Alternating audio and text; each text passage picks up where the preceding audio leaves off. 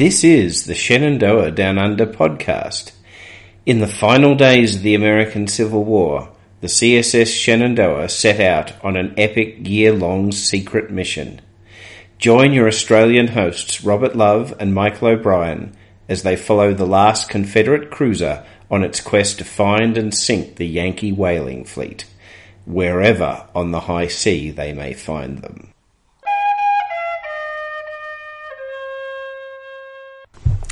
And hello, and welcome to the inaugural episode of Shenandoah Down Under, or Confederate Pirates Save the Whales. There you go, giving ourselves a good 19th century long title there. And this podcast is going to commemorate the 150th anniversary of the sailing around the world of the CSS Shenandoah. And it's going to be brought to you by Rob and Mob. I am Mob, by the way. And I am Robert Love, so Robert Love and Michael O'Brien. And yes, almost 150 years ago today, Mob, the CSS Shenandoah, or as it then was, the Sea King, was preparing to leave London on its dark and dangerous journey. So, very exciting. So what we're going to be doing is we're going to be talking about its round-the-world journey. It actually left London on this day 150 years ago. Yes. And appeared back there about 13 months later, having sailed around the world. Yes. It captured many American ships. It caused all sorts of drama and excitement. Havoc, yes. And amongst other things, it landed in Australia. It landed in the hometown or the home city that Rob and I are both from, Melbourne, Australia. Yes, and look, people do make assertions about Melbourne when they filmed on the beach here. The phrase came out that Melbourne was a good place to film a movie about the end of the world. Said Ava Gardner, I believe. Ava Gardner, yes. So yes, Melbourne perhaps is not the most exciting place, but nevertheless, 150 years ago, it was in fact a centre of the American Civil War and world politics, and that's really why Michael and myself became interested in it. Although in fact, Michael became interested by buying a book. I did. I bought it for 10 cents. 10 cents. It was at the Nunawading, that's an Aboriginal word, it's a suburb here in Melbourne, the Nunawading Library in about 1983, I think I bought the book. It was called Rebel Down Under. By Cyril Pearl. Who was a well-known journalist in the mid-20th century. And yes, well-known Australian man of letters. And Michael eventually passed that book on to me, and we both read it. And I found it interesting, Rob, because I didn't know anything about this. This is why I picked it up. It was sitting there in that book. You know, whenever you go to the public library, they usually have a big tray of books that are unloved and forgotten that they're trying to sell off. And they were selling this one for 10 cents, and I picked it up and I found it absolutely fascinating. He'd actually written this book in the, I think it was the 1960s. Yes.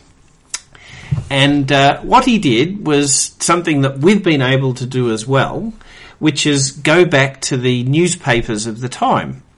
Yes, although, of course, because we're doing this in 2014, we've been lucky enough that, in fact, a lot of the newspapers of the time, by no means all, but quite a few of them, are now online. So this sort of detailed historical research is now really able to be utilised by the amateur historian, as we are, and so we'll be able to dig into the newspaper record in Melbourne and hopefully overseas as we presumably Cyril Pearl would have had to have gone into the Mitchell Library and yes, dug out the actual yellowing copies of the actual original newspapers. Yes, the yellowing copies of all those old.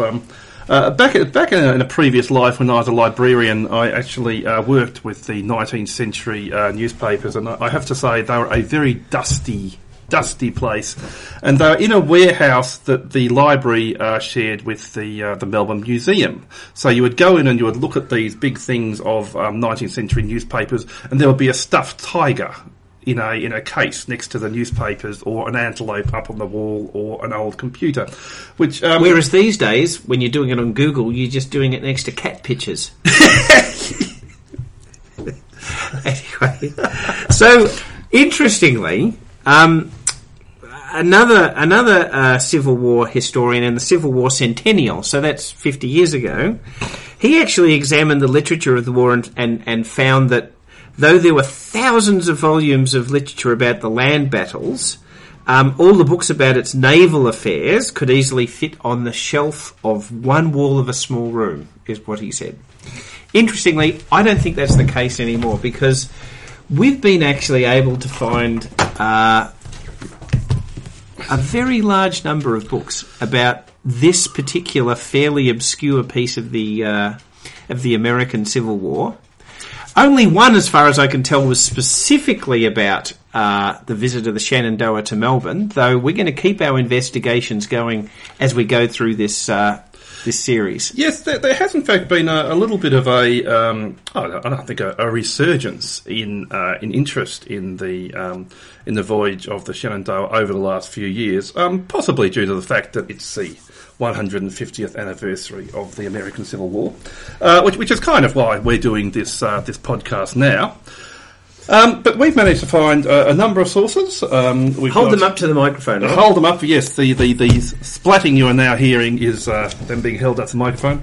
So we're going to be having a look and a talk about, over the course of the podcast, a number written some time ago, a Confederate raider in the North Pacific. So I think a number of these books were basically written for the 100th anniversary back in the 1960s. And then, of course, there were some memoirs at the time, like James Iredell Waddell, the captain of the Shenandoah's, his memoirs.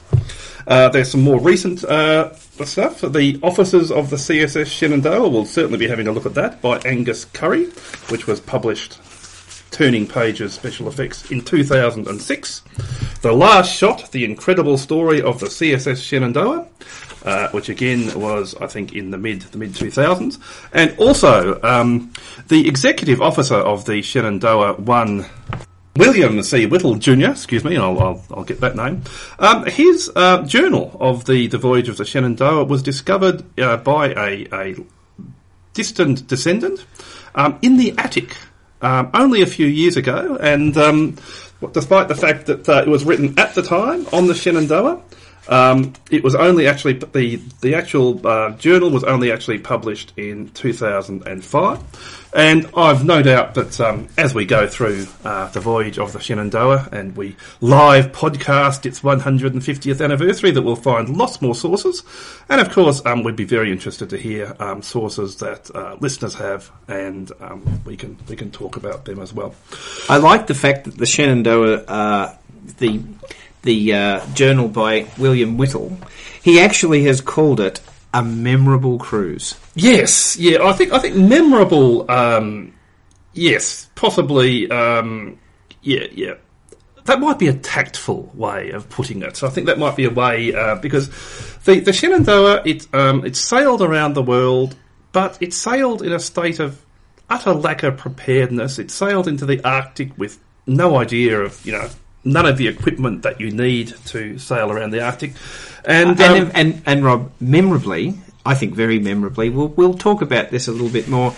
It actually sailed around the world as a ship of war, actually being physically not capable of firing any of its guns. Physically actually not capable of firing anything of guns. Yeah, there are a number of details about the voyage of the Shenandoah that you think when you start researching it, that they must have made that up. You would only have a detail like that if you were making this as a comic movie, the ship that couldn't shoot straight or something like that. But no.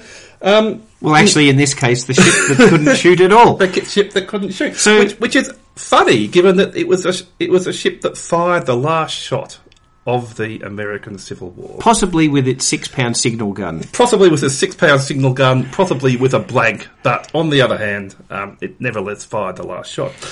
So, and this also means that it's been the 150th anniversary of the American Civil War, and I have to say, Michael, I did not realise when the 150th anniversary of the Civil War came along how thoroughly it would be gazumped by not just the 70th anniversary of World War II, which is not really a significant anniversary, except it's a very significant anniversary in that it's the last anniversary when some of the original combatants will still be alive. And also, of course, the 100th anniversary of the First World War. So I was, when we were thinking about this project 2 or 3 years ago, I was thinking the 150th anniversary of the Civil War was going to be a big thing. And so far, I have to say it hasn't. There was Abraham Lincoln, critical and popular success. But a bit of a snooze fest, actually, in retrospect, I believe. Yes, containing, of course, a massively wonderful portrayal by Daniel Day-Lewis, but they all are. But once you get past Abraham Lincoln... Oh, hang on. There's another Abraham Lincoln movie that came out, Rob. Fair goes. I've been trying to forget that. That's right. Yes, there was Abraham Lincoln Vampire Hunter. And I have 2 teenage boys, and if they were not the audience for that movie, then nobody was, and they thought it was... There was also, and oddly it came out in 2010, The Conspirator, which was about the assassins of Abraham Lincoln.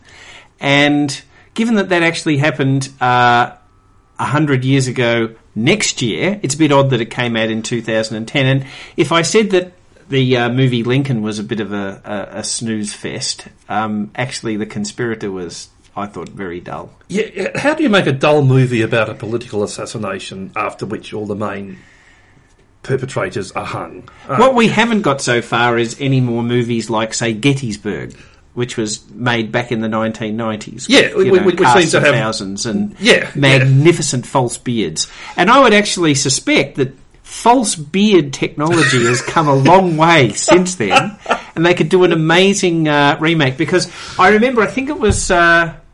I'm trying to remember who the actor was that played... Was it Martin Sheen? Bruce Bartlett? I suspect that possibly even Martin Sheen had grown his own beard for that part. Maybe he hadn't. No, I'm thinking of the guy who played Longstreet. In fact, there were 2 actors. There was Tom Skerritt in Gettysburg, and the man who was in Deep Space Nine in the one that came after, Gods and Generals. I have to confess. And that was actually made several years after Gettysburg, even though it was about the events before Gettysburg. And if anything, false beard technology had gone backwards in that time, because Bruce Boxleitner's false beard was just amazingly awful. Fortunately, if they ever made a movie about the Shenandoah, looking at the photographs of the crew, there were some nice moustaches and a few mutton chops, but there weren't any of those amazing Civil War land battle beards, as far as I can tell. Well, interestingly, and probably the reason for that is apart from James Iredell Waddell, the captain of the Shenandoah, who in many of his pictures sports, as you said, a very excellent moustache. But most of the rest of the crew were teenagers, or at the very most in their very early 20s. So William Whittle, for example, is in his very early 20s, despite the fact that he'd actually had, compared to many of the other members of the crew, a very exciting Civil War before actually joining the Shenandoah. Yes. Was he actually on the Alabama, or was... I believe...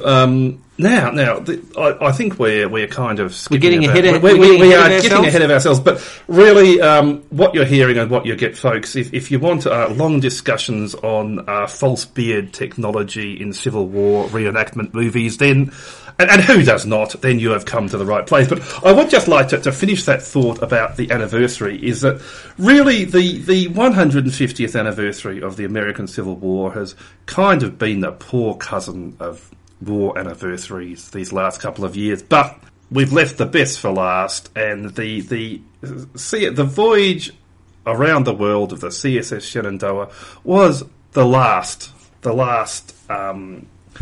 I think significant action of the American Civil War. Well, it was, and in fact it was a fairly belated last action, because as you'll learn, the people on board the Shenandoah valiantly kept fighting the Civil War for a good 3 or 4 months after it ended. In fact, most of their most glorious victories actually happened after Appomattox Courthouse. Yes, which was a bit of a problem, and leads again to our alternative title, Confederate Pirates Save the Whales. So, but this podcast, our intention with this podcast is we're going to live podcast the entire voyage of the Shenandoah. Now, given that there are large parts of the voyage where the Shenandoah was at sea, and it's fair to say that not a whole lot was happening. No problem, Rob. That's when we go into a very long disquisition about false beards. Yes, so on. Yeah. Exactly. So we intend to be a not particularly reverent historical podcast. We're going to go into the arcane and the abstruse. Basically, in order to understand the voyage of the CSS Shenandoah, you do need to have some appreciation of the background of the Confederate commerce raiders. And basically, the history of them, when the Civil War started in 1860, it was obviously a massive thing for America, but it also had massive repercussions internationally, and this was because the Civil War, as is generally agreed, was about slavery. But what was it that the slaves produced? Cotton. And where did that cotton go, Michael? The cotton went to Europe. It went to Europe. It went on ships. It went from southern ports. It went to Europe. It also actually went up to the north as well. But yes. We're talking about the ships that are crossing the Atlantic. A traditional thing that any navy does in a time of war is you attack your enemy's commerce. Yes. This had been done, of course, in wars before that and wars afterwards. The difference here, I guess, is that whereas the North actually had all the resources and the navy, the South didn't really have a navy at the start of the war, so they actually had to create one. Yes, they certainly had some officers, but they didn't really have the ships. Well, yes, they did have some officers, and of course, many of the crew of the Shenandoah, including obviously their captain, were ex-officers in the U.S. Navy. So the southern cotton exports, the Southerners were producing, the greatest amount of cotton by far in the world. In fact, I'm not even sure if any other countries had terribly large cotton industries. And one of the countries that was massively reliant on this cotton trade was England, because England had set up a pretty wonderful. We've got one quote that there were 5 million people engaged in the English textile trade.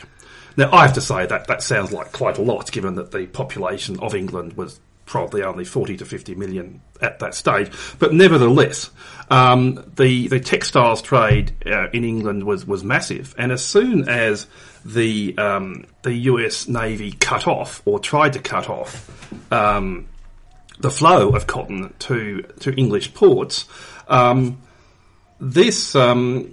this caused great hardship. There were Lancashire cotton millers and loomers and all those sorts of people who were apparently starving in the streets. And this caused a lot of concern at the highest levels of English politics, including the then Prime Minister, Lord Palmerston. So basically what this meant was that at the aristocratic level, at the level of politics, and while England had the franchise at this time, it was still largely an aristocratic country. The aristocrats were in fact perhaps in favour of the Confederacy, whereas the working people were there, even though it was the working people who were being felt the effects, who were the starving Lancashire mill workers, were mainly in favour of the Union. Now, people who recall Gone with the Wind, you'll recall that what was Rhett Butler's profession during the Civil War? He was, of course, a dashing blockade runner. Dashing blockade runner, yes, because Rhett Butler was a guy who had an eye for the main chance, so he didn't want to go off and do cavalry charges and get himself killed. So being a blockade runner was something that allowed Rhett Butler to have his place in society. It was an approved thing to do, but it also allowed him to get immensely rich. Bucket loads of money, as well as serving the cause. As well as, yes, serving the cause. So there are, in fact, there's sort of a blockade runners and Confederate Navy ships in a way are almost one in the same thing as at times. Yes. There were quite a few privateers that were created, and now, who were they created by? Well, some of them were built in southern ports. Yep. Some of them were built in Europe, and this is where we're going to be talking about later on the great conspiracy by the head of the Confederate Secret Service in Europe, Mr. Bullock. Commander James Dunwoody Bullock. That's a very cool name. That's a very cool name. If you remember, Bond was Commander Bond. So, well, there was a whole Confederate Secret Service that were trying to secretly build warships in Europe at the time. Yes. The big problem was that if you said you were building a Confederate warship, the whole thing would get shut down immediately. So it all had to be done with subterfuge and secrecy.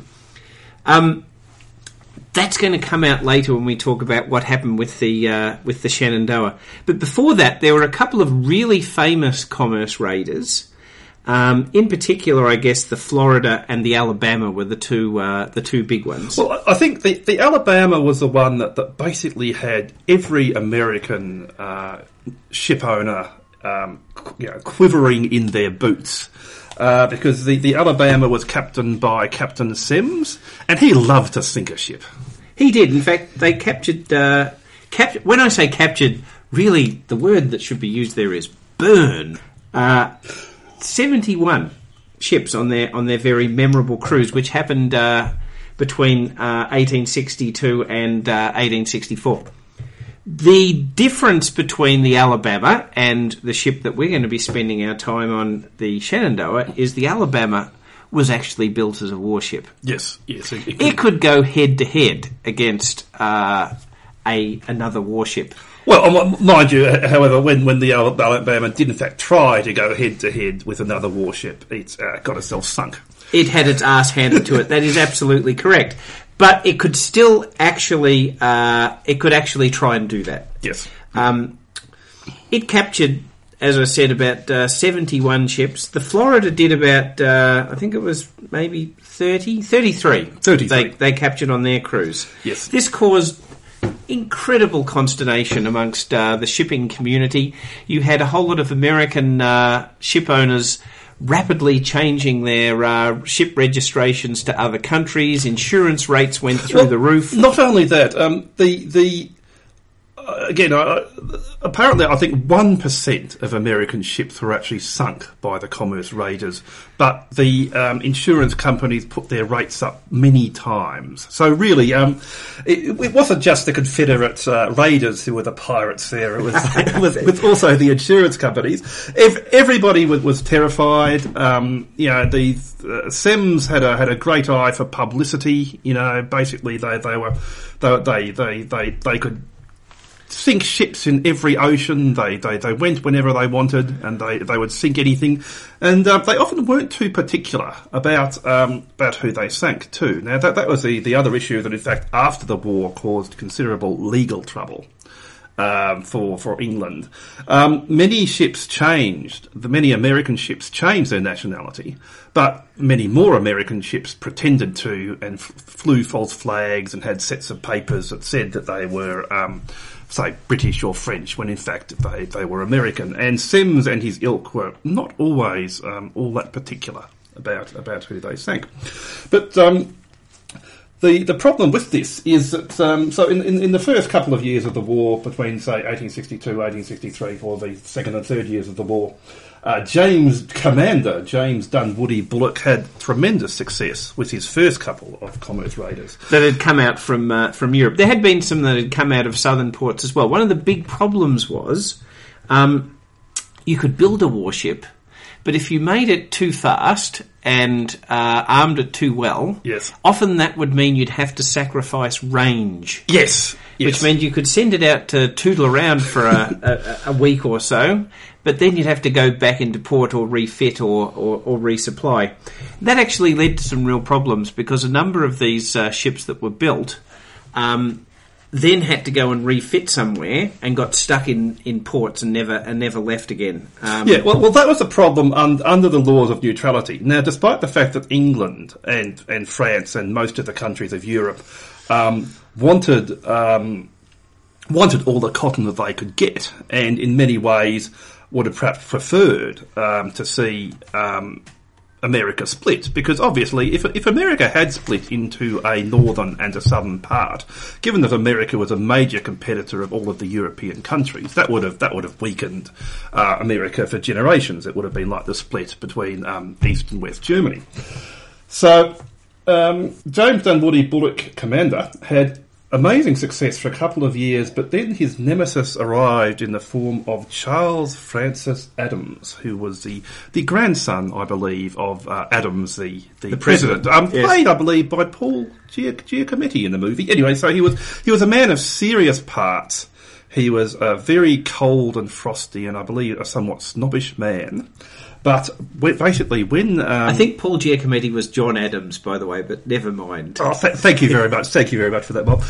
Anyway, so when Charles Adams arrived in London as the ambassador from the North, from the Union to England, one of the first things he did was to very, very strongly impress upon Lord Palmerston, the British Prime Minister, that if Palmerston did not stop the flow of warships to the south, in a memorable phrase, this is war. And, England did not want to go to war with the North America, Nobody. Neither did, by the way, the French at the time. No, nobody really wanted to do that.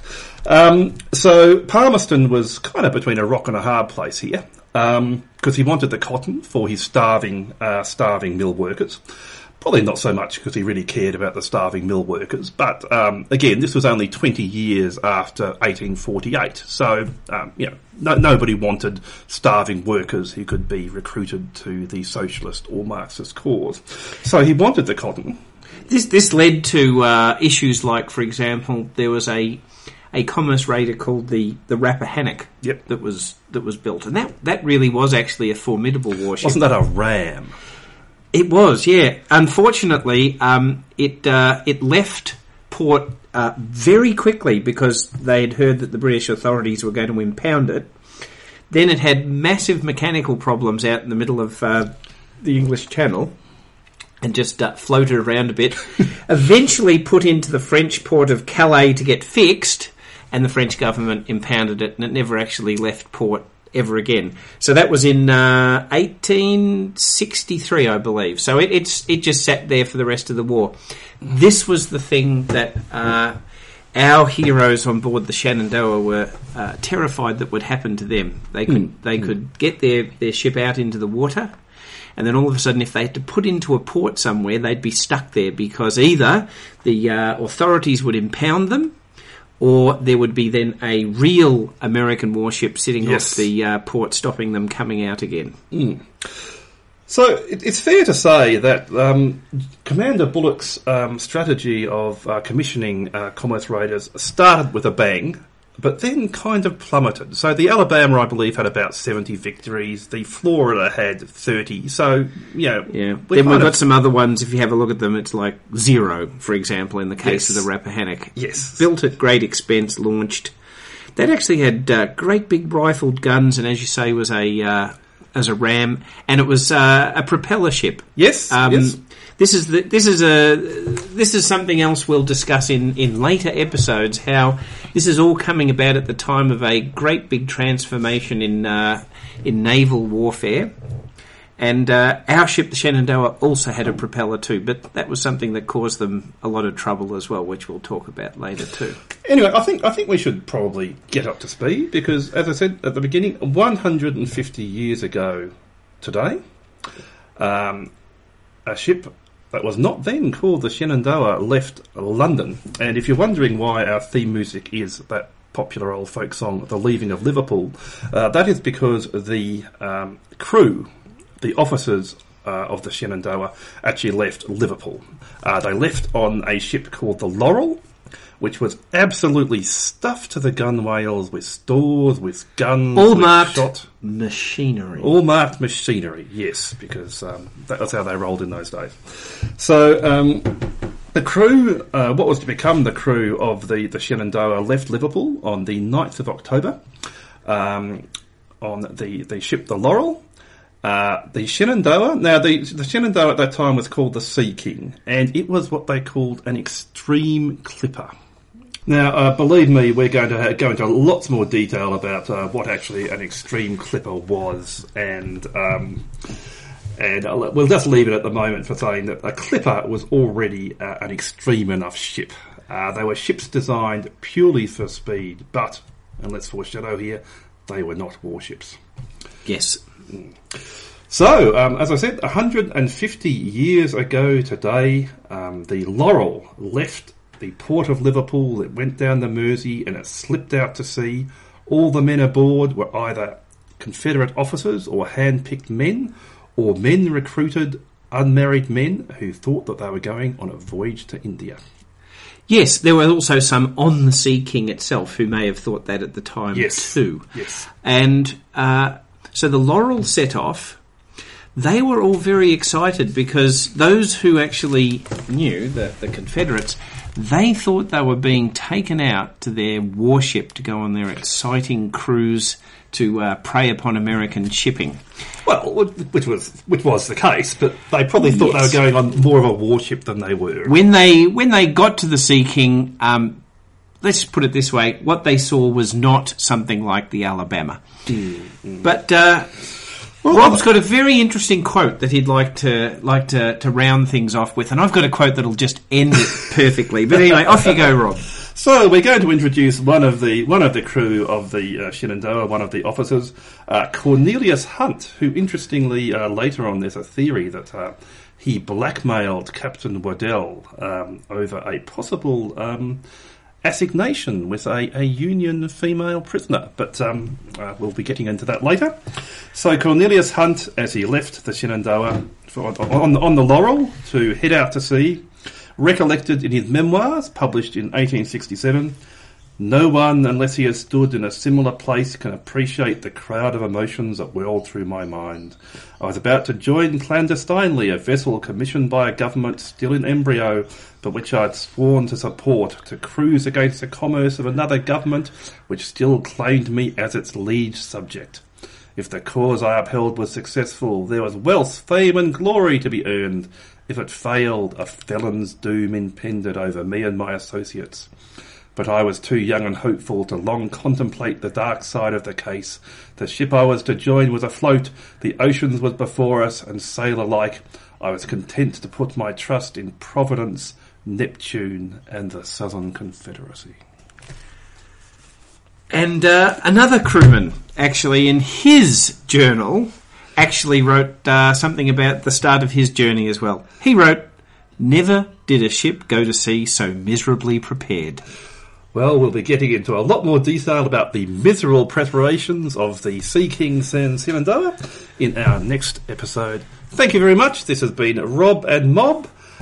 Shenandoah Down Under, Confederate pirates save the whales, and over from me. And over from me. Oh, and in our next episode, we'll actually talk about the whales as well. Yes, we will come to the whales. The whales are coming. Over and out. Goodbye.